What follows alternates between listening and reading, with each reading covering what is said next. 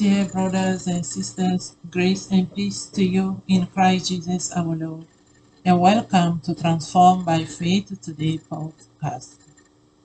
I'm Richarde, a member of the pastoral team from Epworth United Methodist Church in Gettysburg, Maryland.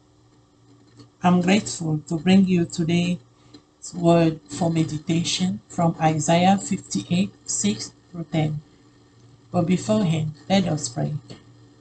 Almighty God and Father, we thank you for the night rest and for this new day you bestow upon us.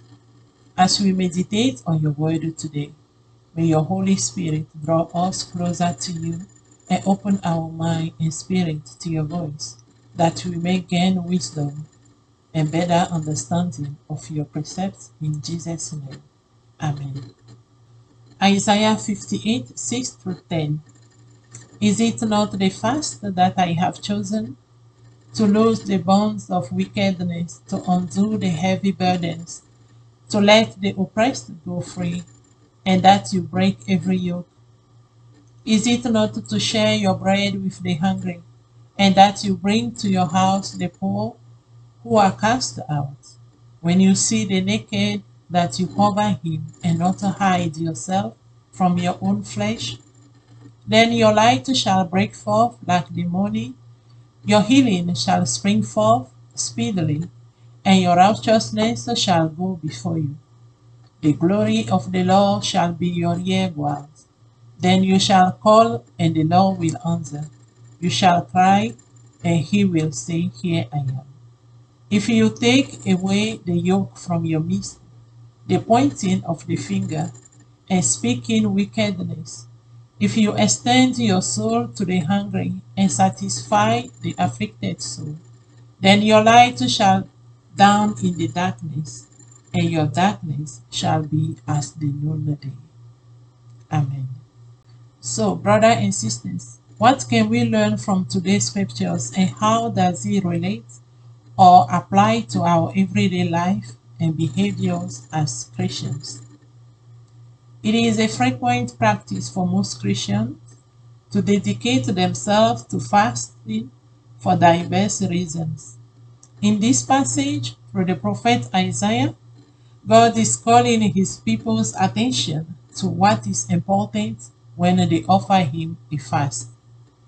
As noted throughout the passage from our meditation, God lays out his expectations to fasting offerings. Why does God refer to sacrifice here? Because oftentimes the first thing that comes to mind when we discuss fasting is to deny oneself from something he or she likes.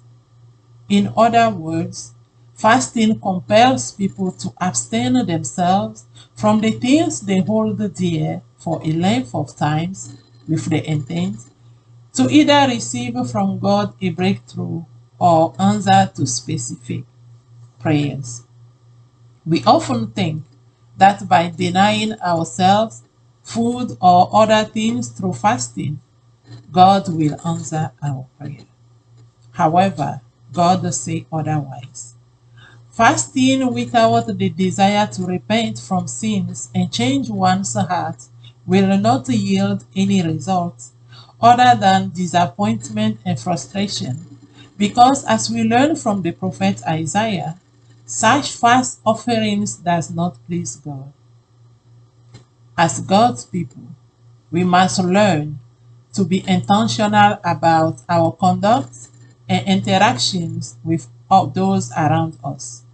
It is my belief that no one is too poor for not having anything to share, and we all are called to sow in each other's life seeds of love.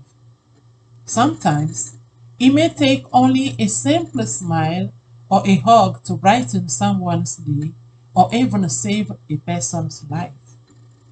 Now, let us pause for a moment, look around, and ask, what is the true motive behind our fasting offerings? What can you and I do today to invest in someone's life? I encourage us to consider these questions through self-reflection. And as a reminder from James 5, verse 16, the effective and fervent prayer of the righteous man avails much. May the grace of God sustain us with enough light for the steps we are on as we go about our day, so that we may be the change we desire to see in others. In Jesus' name, amen.